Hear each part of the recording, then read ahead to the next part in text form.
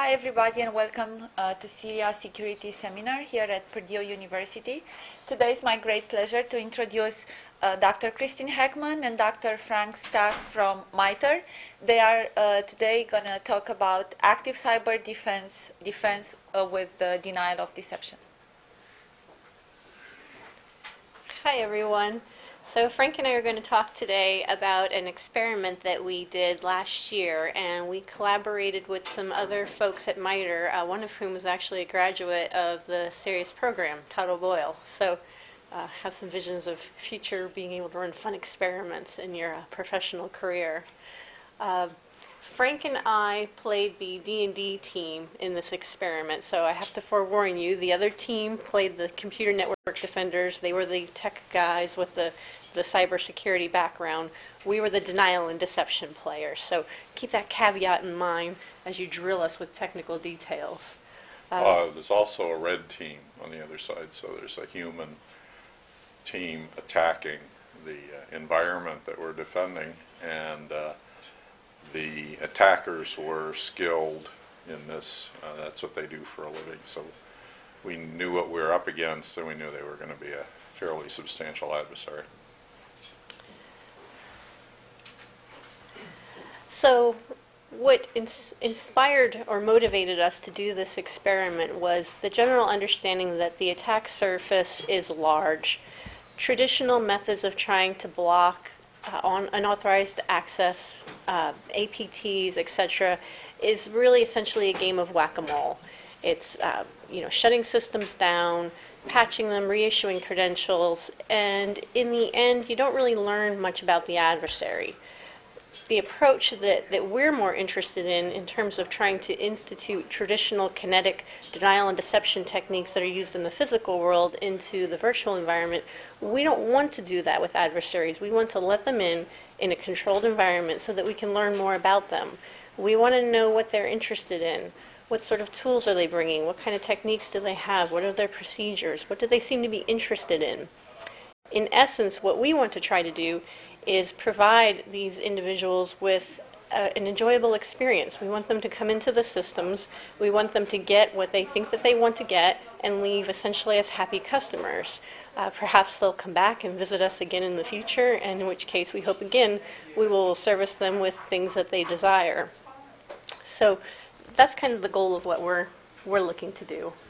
The background for this interest in applying traditional denial and deception was our background. Both of us, as Kristen said, neither of us are in the computer network defense business per se, but we've been involved in both denial and deception analyses and counter-deception research for well over a decade now.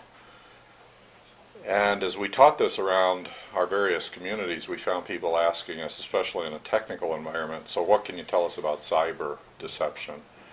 And we couldn't tell them much because we didn't know much. And then to start this off, we did an analysis of the literature in computer security and the literature in traditional denial and deception techniques, and we found very little overlap, very little sharing of terms, very little sharing of tradecraft and technique.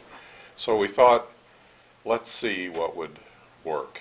And what you're going to hear is a description of an experiment where we did exactly that. We took computer network defenders and added a denial and deception team to support their efforts against a red threat, emulating one of these advanced persistent threat type situations.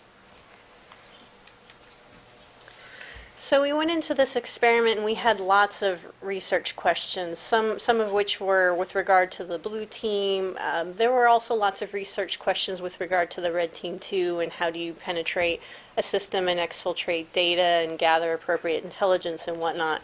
But these are some of the high-level research questions that we hope to answer with this experiment. And really the biggest research question that we had was, how do you take traditional military mission system planning and how do you try and blend with that traditional denial and deception techniques and do this in a computer network environment? So the scenario you're going to hear is basically a military type war game. The blue side has some military objectives, the red side has some military objectives. and you're going to see how the addition of a traditional, if you will, denial and deception planning and execution capability can support the blue side against their red adversary. So we had, the main objective really, as I said, was trying to investigate the utility of trying to use traditional D&D. So our red team needed to do a few things. They needed to have some compromised credentials. They needed to gain access to the C2 mission system that we were utilizing for the blue mission planning to carry out the military scenario. And then they needed to be discovered by our blue computer network defenders, who then, of course, had to coordinate with us to figure out how they were going to respond accordingly. We started this with a scenario, of course, and the blue side had its courses of action, and as we'll describe, that's always a big advantage to a deception planner. And we thought we would go into the experiment with kind of red has some advantages and blue has some advantages and vice versa. Both sides have some disadvantages. But as you'll see, we got surprised. And one of the interesting questions that spontaneously arose out of this experiment was, does D&D help you when you get very surprised? And of course, one of the purposes of D&D is to surprise the opponent, but you'll also see it can also help you when your side is suddenly surprised by the unexpected. So our solution method was, as we've alluded to, we're doing a cyber war game. It's a military scenario. We've got 4 teams. The White Cell, keep in mind the White Cell is the all-knowing, the dungeon master, if you will. They've designed this experiment. They know everything that's going on. They're the puppet masters. You've got the blue computer network defenders, the blue D&D team, which was us, and then you also had the red adversary. We were using a tool called Blackjack. This is something that was designed at MITRE Corporation. It's a dynamic network defense platform. It's being researched. It's not something that's openly available to the public. Some of the technical components of it have been released to the public, but not all of it. Essentially, we'll talk a little bit more about Blackjack, but the idea is that when you detect an adversary on your system, at that moment you baseline your system. You make a copy of it, if you will, and you say, the adversary knows what the system looks like at this point in time. Now we need to make sure that depending on what response we're going to have, if we're going to build on that, we need to at least have those components available so that it doesn't look peculiar to the adversary as they continue to interact with it. And then what we're going to do is sort of separate them off, if you will, to this environment, almost like a honeypot, and make sure then that they don't see the real system, which the real blue controllers and operators are actually going to be using. So blue had 2 response approaches which red did not know about prior to experimentation. One is a Blackjack policy filtered content. This was the primary experimental approach, so this is what we started the experiment with. The idea was that Blackjack uses policy to dynamically rewrite the contents of web pages. So, as I said, first you baseline the data from the time that you detect red's presence on the network. You then separate them off into an environment that has that baseline content. And then what you do is you take what the blue operators are putting on the real system and you use policy to rewrite the content and move over to the fake baseline system the things that are okay for red to see. So you keep your essential elements of friendly information on the real blue system that real blue operators are using to conduct the operation. And then you put okay information for them to see, true content that's okay, that's not compromising, that's okay for them to see on this other system. But then you also add to that what's called the essential elements of deception information. This is the false information that we are putting onto that system to deceive them as to what blue's true objectives are. The backup approach, in case that primary failed, was to instantiate a separate blue mission system wiki. So you really literally had 2 different systems. One which is being touched by real operators, the other one which was being touched by red. So there was a real separation, if you will, of the 2 systems. It's important that the premise of Blackjack is that if red's in your system, pretty much everything there has been compromised. So you have to rethink what is the essential element of friendly information, and do they already have it or not. Now, an essential element of friendly information is a piece of information that would tell the opponent exactly what you're up to. So you really have to protect that. That's the stuff you don't want them to have. If they get it, you have to rethink the risk of carrying out what you were planning to carry out, because they presumably know what you're planning to do. So that was the essential assumption. When the game starts, if red's in there, red's already got everything that is on that system. So blackjack baselines at that point, and that was our premise when we started our deception planning. So this is the conceptual architecture. So on the on my left-hand side, you've got the C2 mission system, which blue is accessing. This is what they're using to plan the military operation. Red comes in, and they're exfiltrating. Blue C&D is monitoring and analyzing the traffic. If we detect red, then we activate our response, in which case then blue C&D baselines the content, as we mentioned. They redirect the attacker. Blue mission system personnel continue accessing that mission system and carrying out the mission. We, the blue D&D team, start posting D&D content to this redirected system. And red continues to believe that he's still exfiltrating because the system has been baselined. To red, it still looks as if he is operating on the same system that he originally penetrated. He cannot tell that this is now a new system, so to speak. So if I can take the mouse for a second. This is the protected enclave available to blue but not to red. So this is where we want to make sure that the real essential elements of friendly information belong and are preserved from this point forward. Any of that information out here, we have to assume red can make use of it. So we have to consider that in our deception planning. And then this area here that red can see and can exfiltrate is where we're going to put our essential elements of deception information. So we see to it that red takes that away and assumes that it's part of our command and control system. So this is the technical architecture for the blackjack policy filter content. So you've got the client web browser. It comes in with a request. First it goes to the reverse proxy. The reverse proxy is making an intelligent decision about where to direct that request. The decision is being simply based on the credentials that are presented. If those credentials are known to be compromised, then that adversary is redirected over to blackjack. This is where the response is filtered by policy and returned back to the user. If, however, it's an approved blue user, they continue directly on to the C2 mission system. Now, the reason there's a broken arrow here is because, again, remember that this mission system has been baselined. So we are taking the contents of this system and, based on policy, rewriting them and returning them back through blackjack, through the reverse proxy, and back to the web browser. Now, one of the big things with regard to this method working is that this reverse proxy cannot introduce any type of discernible delay. If it does to the adversary, they're going to detect that and they're going to know that something is wrong. They won't know what because they didn't know what our experimental approaches were prior to the experiment, but this cannot cause delay, and you'll see that come back into play. Now, this is the technical architecture for entirely independent content. Here, you don't see that dashed line. These are two completely separate systems. So again, very similar. A request comes in from the client web browser. It goes to the reverse proxy.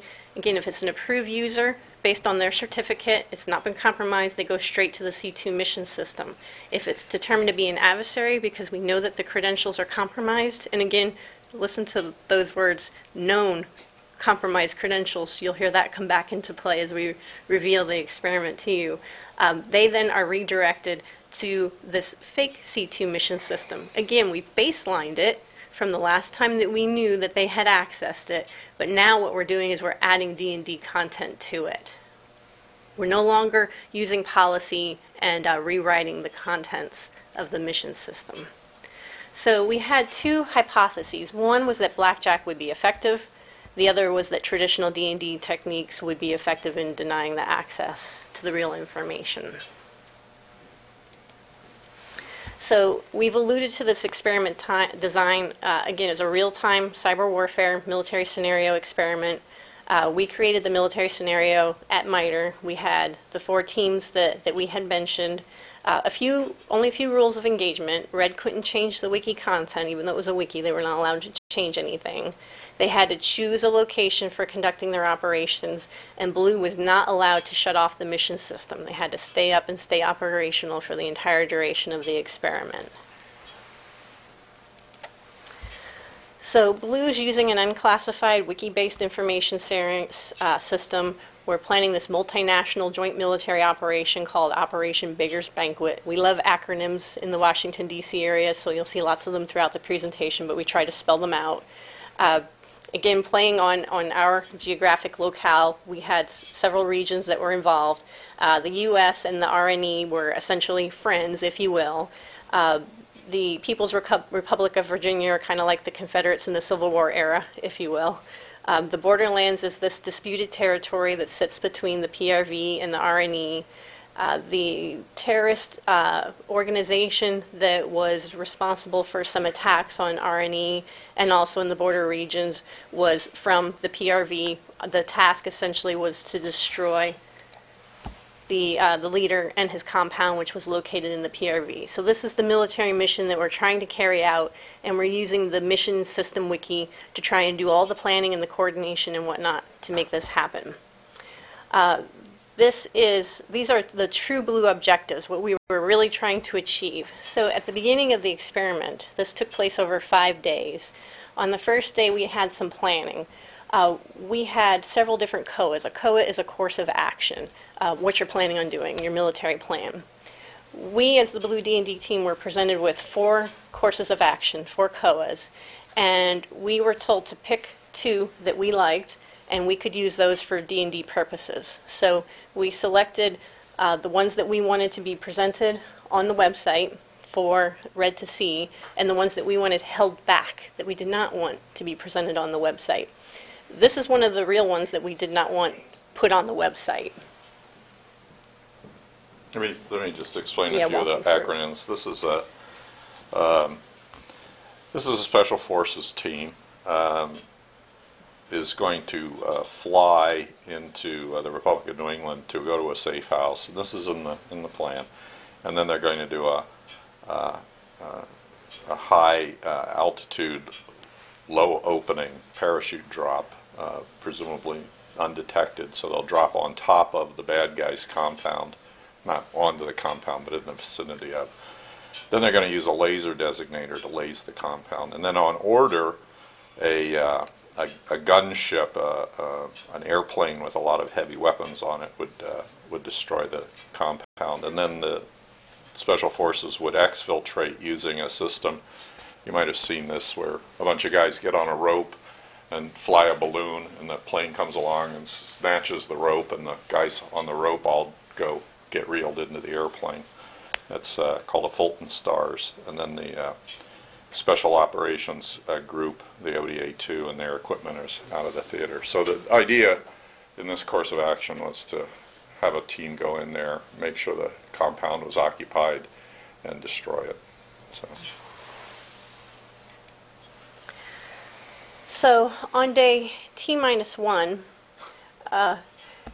Red Team gets into the network very quickly. It did not take Red Team very long to penetrate into the wiki. They collected data about the military mission. They got user credentials. We were preparing our D&D plan based on what we had decided the EEFI and the EEDI were. Red Team began accessing information. They were particularly interested in safe houses, targets, and the COAs. We found out all of our COAs were blown on the first day. Inadvertently, all of our COAs were put onto the wiki site on the first day, and Red got them all. The ones that we had asked to be held back were not held back. Red had everything, so they had our full plan. That was our surprise that Frank was alluding to. So we had to do some quick scrambling and figure out how we were going to react to that, which was really a lot of fun, actually. So Blue Team noticed that Red was there. and that they were accessing information. So they decided to activate Blackjack and start baselining the content. So at this point now, red is being redirected, if you will, and getting these policy filtered content in terms of what's on the wiki. Remember how I mentioned to you that that reverse proxy really needed to introduce no discernible delay for it to be believable? Red noticed the delay. We did not know that right away. We found this out from Injex via the white team later, that red team noticed the delay. So they discovered these performance changes. They also noticed that the content differed between users. So remember how I also mentioned to you when I explained the technical architecture that the architecture works if you know that the credentials have been compromised. Well, we detected red on the first day because we knew that some of the credentials they were using were compromised. Well, when they got into the system, they got some other credentials that we didn't know about. So they were seeing that, wow, I see the real blue C2 mission system wiki, which has some content, but then this baseline version has different content. So I'm seeing performance degradation issues and I'm seeing different content. Something is afoot. Red did know that a D&D team was playing, so perhaps there was a little confusion as to what might be going on, but they certainly knew that blue was up to something. So we were in a pickle on the first day. All our secret plans had been compromised. One of the principles that you use in deception operations is it's all good. Especially in a case like this where red might, and they did, figure out, gee, this looks like this might be what they're trying to get me to believe, but this is what they're really going to do. At this point, we have an advantage. We have put them in a position of thinking they know or believe what we're really going to do. So building on the it's all good principle, we said, how can we make use of that? All this has been blown. All of this is compromised. Red knows all this. But we know they believe some of this is the truth, and they know that this other stuff is probably false. So the stuff they're disbelieving, we might be able to use, and the stuff they're believing, we might be able to use. It's all good. So that's what we had to face and deal with on the first day of the exercise. And the other bigger point is, it's very hard right now for technology to do this sort of anticipation, reaction, counter-reaction. So having a knowing agent as part of your denial and deception capability is probably a good thing, because right today it's hard to build an agent or a technology that will go through that kind of analysis and then replan effectively against an active human adversary. And our opponent was pretty good. One of the things we did was figure out who that was as much as we could, learn about our opponent, and learn about what our opponent might be expecting. So that was also to our advantage. And that's another thing that humans tend to do pretty well relative to technology. So as Frank said, red was very good, but red did make one mistake. All of the blue operators were using the same web browser and the same operating system.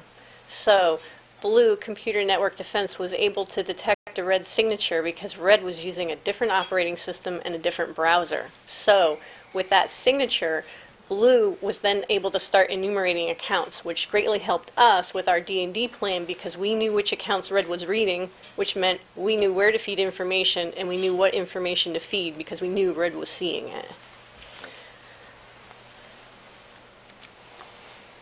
So on day 2, we had to approach Blue Computer Network Defense with a brand new D&D plan. We had previously written a D&D plan, but when all of our COAs were blown, we had to go back to the drawing board and write a new D&D plan. The interesting thing was, of the 4 COAs that were compromised, the COA that we showed you, that we actually ended up carrying out, was one of the ones that we had given to Red. So Red simply did not believe it. They did not believe that we were going to do it, but that's the one that we actually enacted. So there's a little irony in there. So in any case, we came up with a new D&D plan using the knowledge from the red signature and the enumerated accounts from Blue C&D. we were able to start developing cover story persona roles. We were able to start disseminating the essential elements of deception information via email traffic, and we sent it to accounts that we knew were compromised. So we created relationships with people on the Blue planning team, lieutenants and colonels and people from OGA, the other government agency, essentially intel organizations, who are communicating back and forth about what they were doing. So the interesting thing is that Red initially believed that we were going to use force. All of our COAs clearly showed we were planning to use force. So one of the big things we had to come up with in our D&D cover story was, oh gosh, it was some, idiot lieutenant who had put those COAs out. We didn't actually intend for those to be put on the Blue mission system. What was he thinking writing COAs which had force? There's no way we would use force. The relations are very sensitive between these different regions and entities, and besides which, we want Hackloit, the terrorist, we want to actually extract him and pull him out of the country because we want him to stand trial for some terrorist attacks that he had engaged in. So, i.e., we want him alive. We're not going to use force. So it was really a fantastic cover story to correct for the big mistake that we had on day one. And we were able to discover from Red Actions and from White Injects that Red actually bought it hook, line, and sinker. So we came up with new fake COAs that we put on our website that, the poor lieutenant who had his hand smacked had to go back to the drawing board and write up some new COAs for the general to consider. And none of those had violent scenarios in. It was essentially saying that special forces will be deployed on the ground, they were going to surround the compound, and they were going to kidnap him. Or actually, if I'm staying corrected, we knew he was moving. Yeah, we were going to try to incentivize him to move Yes. because of the threat to the compound. And we invented a inside agent, a secret agent working for the Blue side called Cotton Dollar, who's feeding us the information that would allow us to time our snatch operation. So we were going to snatch and capture Hacklet, who was the bad guy. According to this cover story, we were going to snatch him and have him exfiltrate with the Special Forces ODA. What we were able to do is make Red continue to disbelieve some of these COAs because, remember, the AC-130 gunship, you can simulate that AC gunship is actually around, but the Red side is smart enough to figure out they're not really going to do anything. So that sounds like maybe it is a snatch operation. And then we premised a lot of our intelligence on this Cotton Dollar and deal inside information, and fed that back through these channels we knew that Red had compromised to make the story more believable. And we also tried to add this human element. Now that we know that Red is kind of on to us, we have to find a fall guy, so this poor lieutenant's getting his hand slapped and has extra work to do and so forth and so on. So this all was part of a new scenario. And then finally, what you want to do in denial and deception is make use of all your assets, all of your everything you've got. And the Joint Task Force, which is the main military operational element, was the central focus of this Operation Beggar's Banquet. But the sandbox, the environment, and both sides knew this, had other elements in it, one of which was a U.S. aircraft carrier task force out there in the Atlantic, answering basically to the Department of Defense and the President, not to the Joint Task Force. So it's there, but everybody kind of lost sight of it because they were all focused on these courses of action and the Joint Task Force. And the beauty of using this fake double agent named Cotton Dollar was that we had Red convinced that because we had this insider, we knew all of Hackloit's movements. And we knew since we knew when he was moving, we could extract him with a Special Forces team. And, of course, we released information about when we were planning on making that happen, which, of course, was false. What that did, in effect, was it made Red ensure that Hackloit actually stayed in his compound for protection, which is exactly what we wanted because we wanted to blow it up. So it worked beautifully to our benefit. So on the night that they thought we were picking him up, they kept him in the compound, and instead we flew the AC-130 in and blew it. Well, it's actually not the AC-130. We faked the AC-130. What we did is we flew unknown to any of the Joint Task Force, including the special operators, aircraft off the aircraft carrier. And because their lasing would illuminate the target so we could destroy it, they weren't expecting that. They thought they were doing something else. It came as a surprise to pretty much everybody in the Joint Task Force except for the commander and a few other people. So using resources and channels of communication outside the Joint Task Force enabled us to execute this mission and gain the element of surprise, even on our own side, because everybody thinks we're going to do some of those COAs that had already been compromised. And remember that White Team is overseeing all of this. So White Team is periodically probing Red Team, what's your situation assessment of what's going on? And likewise, whenever Red would want to make a physical move, i.e. move a sniper team in, go into the compound and search and try and find Cotton Dollar, that information was passed to White Team as an action, a physical action, and then of course White Team then passed that to us. So we were able to see in real time that the things we were providing through this fake wiki that Red was actually seeing, and we could tell what they were believing and what they weren't believing and dynamically plan accordingly. Part of the principles of denial and deception operations is that you want to build in actions that will cause your opponent to behave in certain ways that allow you to monitor the effect you're having. So you can judge whether you need to reinforce the deception, whether deception isn't working at all, whether some parts of it are working or not, and you can readjust as you go. This is pretty important because not every ploy is going to be believed. Not every secret is going to stay hidden, and you need to sort of build in to the operation things that will help the opponent show you what's working and not working. Okay, so on day 3, White Team gave us, Blue, an inject and told us that the Hakluyt compound was destroyed. However, we did not know whether Hakluyt was in the compound or not. So mission may be accomplished, but not entirely clear at this point in time. So Red Team responded to this physical force with some propaganda, which was rather amusing, and then we provided some propaganda back.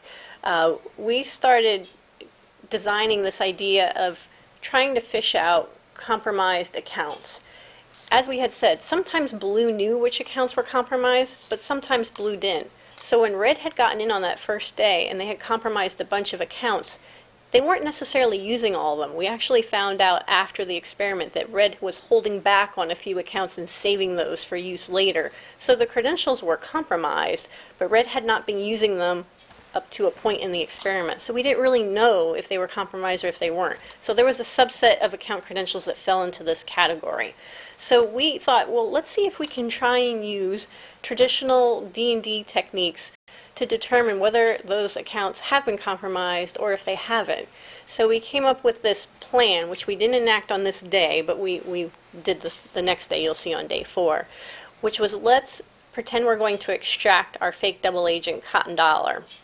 We're going to have, this is the Deal that we were talking about. Kelly Deal was the name of our intelligence agent who was associated with this mission. So we were going to extract Cotton Dollar from different locations and different times, and we fed each of those at a particular time via White Cell to these different compromised accounts to watch and see what kind of a physical action would Red say they were going to take. And I'll give you the spoiler. Red took physical actions, so we'll tell you a little bit more. But in the meantime, Red Team was providing COA assessments to the White Team, so we were getting some idea of what Red was seeing and thinking. We confirmed that they believed that the mission had actually not been carried out. So some of the propaganda that we had sent in response to Red indicated that that was essentially an accident, non-military, that caused that destruction of the compound. And it was convincing enough that Red actually believed it and still believed that we were not conducting the military operation until the evening of day 3. So they thought we had not conducted the mission when in fact we already had. So They continued collecting information from the wiki. Finally, we got an inject from the white team that they did find Hakluyt's body. He was dead. We sent out some more propaganda with regard to that. And at this point, obviously, Red knows that the mission's carried out. So here's where we are. We've got success. We've been successful on the blue side in collecting enough intelligence on Red to understand some of their operating procedures. One of which was they were very poor on tradecraft. And what I mean by that is, if our agent's name is Cotton Dollar, that's the code name for our secret agent, we found that Red was using that same code name. If we had an extraction point called Point Alpha, where the Special Forces guys would show up to be extracted, Red was using the same point and coordinates and times as we were using in communicating these things. This is not the best kind of tradecraft because it means we know they're reading our messages. It also means we know exactly which message is going to which people they might be reading. And that's the sort of knowledge we use to surface the compromised accounts and identify the accounts that were still secure. If they acted on information to the compromised accounts, we'd know it because they'd use the times, locations, and code words. They weren't using good tradecraft. In real life, you would never call information about Cotton Dollar information. You give it a new name like Whiskey Pig, and there would be no association, so nobody would know where it came from. You wouldn't use the real times or locations or identifiers. That's just basically good counterintelligence or counterespionage tradecraft. But we had been monitoring Red's behavior, and we noted that they were making these slip-ups, so we figured we could exploit that. So on day 4, we decided to enact this Cotton Dollar extraction ruse that we had concocted on day 3. So we fed the information to White Team, who then made sure that for whatever, remember White Team's the, all-seeing, they know which accounts Red actually has and which ones Red doesn't. They make sure they provide the appropriate information at the times that we designated to Red, and then we watched and saw Red indicate to White Team what physical actions they wanted to take, where and what time, and then of course that information was provided back to us so we could see what they were actually reading. And we did manage to determine that of that subset of unknown credentials that I had mentioned to you, there was yet another subset of those credentials that Red did have access to. There were some that Red hadn't compromised, but there were some that Red had compromised but hadn't used, they were holding back. And so we were able to root that out, which was a rather interesting component of the experiment because that wasn't something that we really intended to do. And in the end, we developed, again, some more deception indicating that Cotton Dollar was not going to be extracted, too many sensitivities, et cetera, et cetera. And Cotton Dollar extraction is being postponed. So at that point, White decided we had captured sufficient observables and called an end to the experiment. But interestingly, we ended the experiment with Red still believing that Cotton Dollar existed. So had we continued, we could have exploited that further. We played traffic through the compromised channels all through this day so that Red perceived that the Special Forces guys were trying to get Cotton Dollar out. Cotton Dollar was running around to these various extraction points. Cotton Dollar doesn't show up at the extraction point because they get very spooky because they think Red is there. And in the case of some of these points, Red knows they are there. They've already sent a sniper team. So we were able to play into what we expected Red's reaction would be. And that's another principle of good deception planning. You must anticipate the possible reactions of your adversary to the deception and follow through that storyline in a natural way so that the next steps and the next steps and the next steps continue the movement of this scenario. And all through the day, Red kept chasing Cotton Dollar and the Special Forces guy from point to point to point as we identified which accounts were compromised and which accounts were not. We got enough feeling that we understood how Red was operating that we were planning, if this had gone on, to try to force Red into using their weakest tools against us. and avoid using their strongest tools. And that would have enabled us to learn even more about their behavior. But at the point where we were ready to start this new endeavor, the chase cotton dollar story, we ran up to the end of the exercise.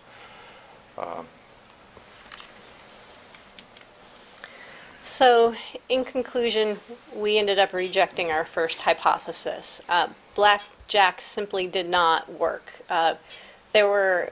The whole idea of using policy to dynamically rewrite content was fraught with many issues. It was technically very difficult, and the way that it was instantiated was just not successful. Obviously, you probably saw I alluded to some of the issues before I even presented what was happening in the experiment. So the whole notion of you have to know which credentials are compromised, that reverse proxy cannot introduce a discernible delay, etc. So the second hypothesis, we'll hesitate to say that it was accepted, but we'll say that it was supported. It appeared as if traditional D&D techniques really helped. For one thing, Blue was actually able to carry out the military mission, and we were able to continue playing with Red, if you will, even beyond the execution of the mission. Red didn't even believe that the mission had been successfully executed, and it had, and we were able to continue beyond that with working on things. So it seems successful. This also sort of underlines a major point about denial and deception that's kind of counterintuitive. Most of what you want to do can be done with things that are already compromised.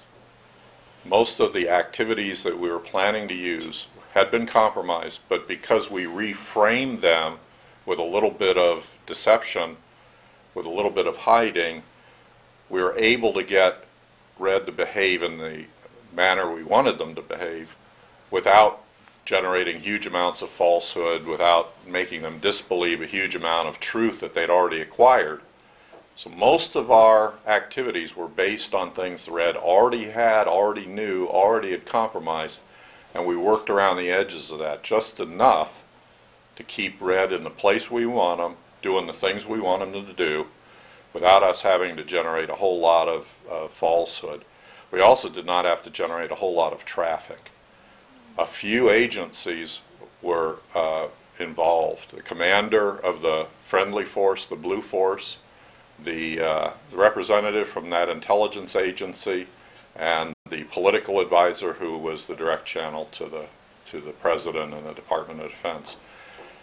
Just a little bit of communication was necessary to work this solution, even though most of the pieces were known to Red and were actually going through with what they were planned to do in the first place, although it was compromised. So, the very secretive special operators on the ground were able to elude and still get their job done, even though Red knew they were out there somewhere. Their job is to evade nevertheless, and they're very good at that. So we built on what we could, even though most of it was already compromised, and we only needed a little bit more around the edges to successfully accomplish what we wanted to accomplish. So this is, again, that principle of it's all good. Just think about it that way, and you'll find a way to use it to your advantage. So is that about it? One more. So we did find that the computer security analysis was really beneficial. Doing a little bit of intel analysis and being able to develop that signature of Red with their browser and their operating system was extremely helpful. Being able to enumerate the accounts that Red had compromised and had used was tremendously helpful for us in developing the D&D plan. And we found that traditional physical D&D techniques were applicable. We were able to read out some compromised accounts, which we were not anticipating being able to do. Lots of future work here. This is but one data point. It suggests that if you go back to the research questions that we had, and I had indicated the primary one was, well, can you use physical D&D in computer network defense when you're trying to run an operational mission scenario? Well, this experiment suggests that there might be some benefit there, and perhaps it might even be more successful than some tools, but as I said, it's but one data point. So clearly a lot more experimentation needs to occur. And we also observed, after the fact, that there should be a little bit more interaction between Blue C&D and Blue D&D. At times, we found that the two teams were sort of in their own little sandboxes doing their thing and not communicating back and forth with each other as much. We suspect that perhaps if we had understood better some of the things that Blue C&D was seeing and thinking and doing, we may have actually been able to take advantage and possibly do a little bit more with D&D. So note to ourselves to interact a little bit more. And a big thing that extends even beyond this work, and more so into the continuation of the work Frank and I are doing, is trying to identify whether there are D&D tactics that are unique to the cyber realm. We have, in traditional literature, has identified a set of denial and deception tactics and techniques like masking and mimicking and masquerading and inventing and decoying, for example. Those work in the physical world, they work in the cyber world, but are there any tactics that are unique to the cyber world that don't work in the physical world? We're very curious about that, and we're hoping to determine whether there are. At this point, the jury is still out. We know there's a different, if you will, geophysical instantiation of a reality in the cyber world. Time and space and volume are totally different. Numbers of things are totally different. So we expect that there are probably some techniques for denial and deception and some techniques for counter-deception because of those physical instantiations being so different from what we're familiar with in the physical world. But so far, we seem to find some strong parallels with what we know about from the physical world, from domains of denial and deception we're more used to. And what we found in this experiment was that we can fit into that computer network defense environment fairly effectively, at least in this case. And we're carrying that work forward. And with that, we're happy to welcome any questions that you might have. Yes. You know what, listening to your scenario, it looks kind of fairy tale because it seems, I don't know the context, the rules and what was going on. If the red team was over here, probably they had a different opinion. And basically you were saying that the white team, they were leaking the information from the red team to you. Was it also the other way around, that the white team would leak the information from you to the red team? Or if you didn't have that leaked information, what would have happened? Yeah, that's a very good question. We probably could have explained it a little bit better. White's rules were they would give to blue whatever blue would normally get in terms of intelligence about red. Given that we have intelligence collection on our opponents, white would only release to us things that would be normally expected to be collected and analyzed in the blue intelligence system. We didn't want to play an entire intelligence operation, so we only had blue operators and D&D as part of operations. So white had to represent blue intelligence, but they didn't leak everything. They only leaked to us what we would expect to collect on red in a normal operational environment. Conversely, they only released to red what red's collection would normally allow them to see of the blue side. So they were pretty much a fair and even-handed player in this. They didn't simply give it all away. They were representing the red and blue intel business and just releasing as much as we could expect to. Now they required us to ask the right questions. If we didn't ask the right questions, they wouldn't give us stuff just gratis. So it was incumbent on us to intelligently form questions that would be asked of our own intelligence collection capabilities, and then they would answer those when they had the information because of red's behavior. Does that answer your concern? Yeah, I might So have some other questions. white injects essentially consisted of physical actions that resulted in an observable.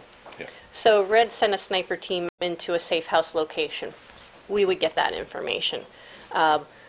We dropped a bomb and something blew up. Red would get the information, something blew up and where it blew up. So it was those sorts of physical observables that both blue intelligence, if we had a blue intelligence capability, and red intelligence, if they had such a capability, would be able to observe with their own methods of collection. It doesn't sound again that They just sometimes they leak them into the newspapers, and then when it gets kind of hot and somebody's losing really bad, then they change the rules or they get sides. So that's why I was asking that question. Right. White was very fair, and red created propaganda, and blue D&D, we created propaganda, and we both purposely gave it to white to disseminate to the other side. So, as I said, white was very fair, and yes, we were allowed to ask questions each day, but we had to ask our questions correctly, and the only things we were given were physical observables. So, although red may have provided situational awareness to white kept that to themselves unless it was a physical observable, and then also unless we asked a question that was very poignant so that we would get that information. That brings up a good point about doing denial and deception in general. The more you know about the target, the party you're trying to influence, the better off you are. And as we learn more about how Red was behaving and their tradecraft and their technique, we were able to use that information. So you really do want to collect as much information about your target, in our case it was Red, as you can possibly get. You also want to collect information about your own side. You want to know what your side is doing and how much Red can see of that. And as I said, it's all good when we know Red sees that and we find out that they really did see it. We want to think about, is that something we might want to make use of? At the back end, you want to have an assessment of what worked, what didn't work, why it seemed to have worked, and so forth. So you're trying to do a self-assessment. What did we do? What did they react to or not react to? And you want to also, as much as possible, see how much did they go away with. And normally we don't do this. It's not a good principle, but in this case, because it was the end of the exercise, we sort of let Red know you've been smoked and we fooled you, and Cotton Dollar was pretty much artificial. We sent them a Confederate $1 bill and said, here's your Cotton Dollar. Don't do that. That's not good deception practice. Don't ever tell them they got fooled, because you just want them to go away happy and be good customers and maybe come back and get fooled again. So, but in this case we did that. Other questions?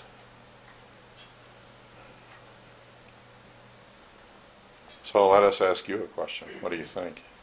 What's your reaction? Yes, ma'am.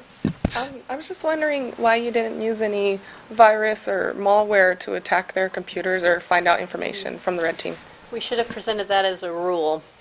So we were operating in a lab at MITRE Corporation, and there were lots of conversations held to ensure that no malware was going to be released. We were operating on our network where we had real MITRE users trying to conduct their business. We could not afford to have malware released, so we had to very clearly answer up the chain that no malware would be introduced. So that's why. We do quite a bit of research in all of these areas of computer security, and we have to make sure that we have, like biolabs, they have different levels. We have to be careful like that, that we don't inadvertently do something unintended and have bad consequences. So we had to follow those rules. Your point's well taken. You would certainly, if you saw opportunities in a real environment, make the appropriate people aware of those possible opportunities. And but again, whether you use technical tools or technical techniques, or you use this kind of denial and deception, one of the things you want to think about are unintended consequences. We had to be prepared with the propaganda when this guy's compound blew up and he was destroyed. We had to be prepared with the right propaganda that said, because our story was we were going to snatch him. We wanted to bring him to justice. It wouldn't be the policy to, just take some guy out. Of course, that was then, and today it would be a little... Anyway, so we had to have a propaganda campaign ready if we succeeded.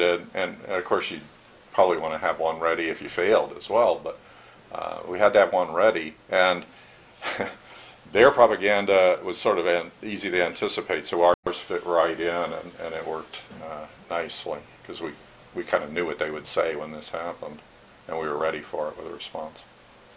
I saw some other hands shoot Yeah. up. other opinions on all of this or reactions to all of this?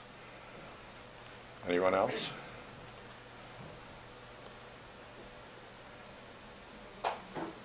Well, thank you very much for inviting Thank us you. to Purdue.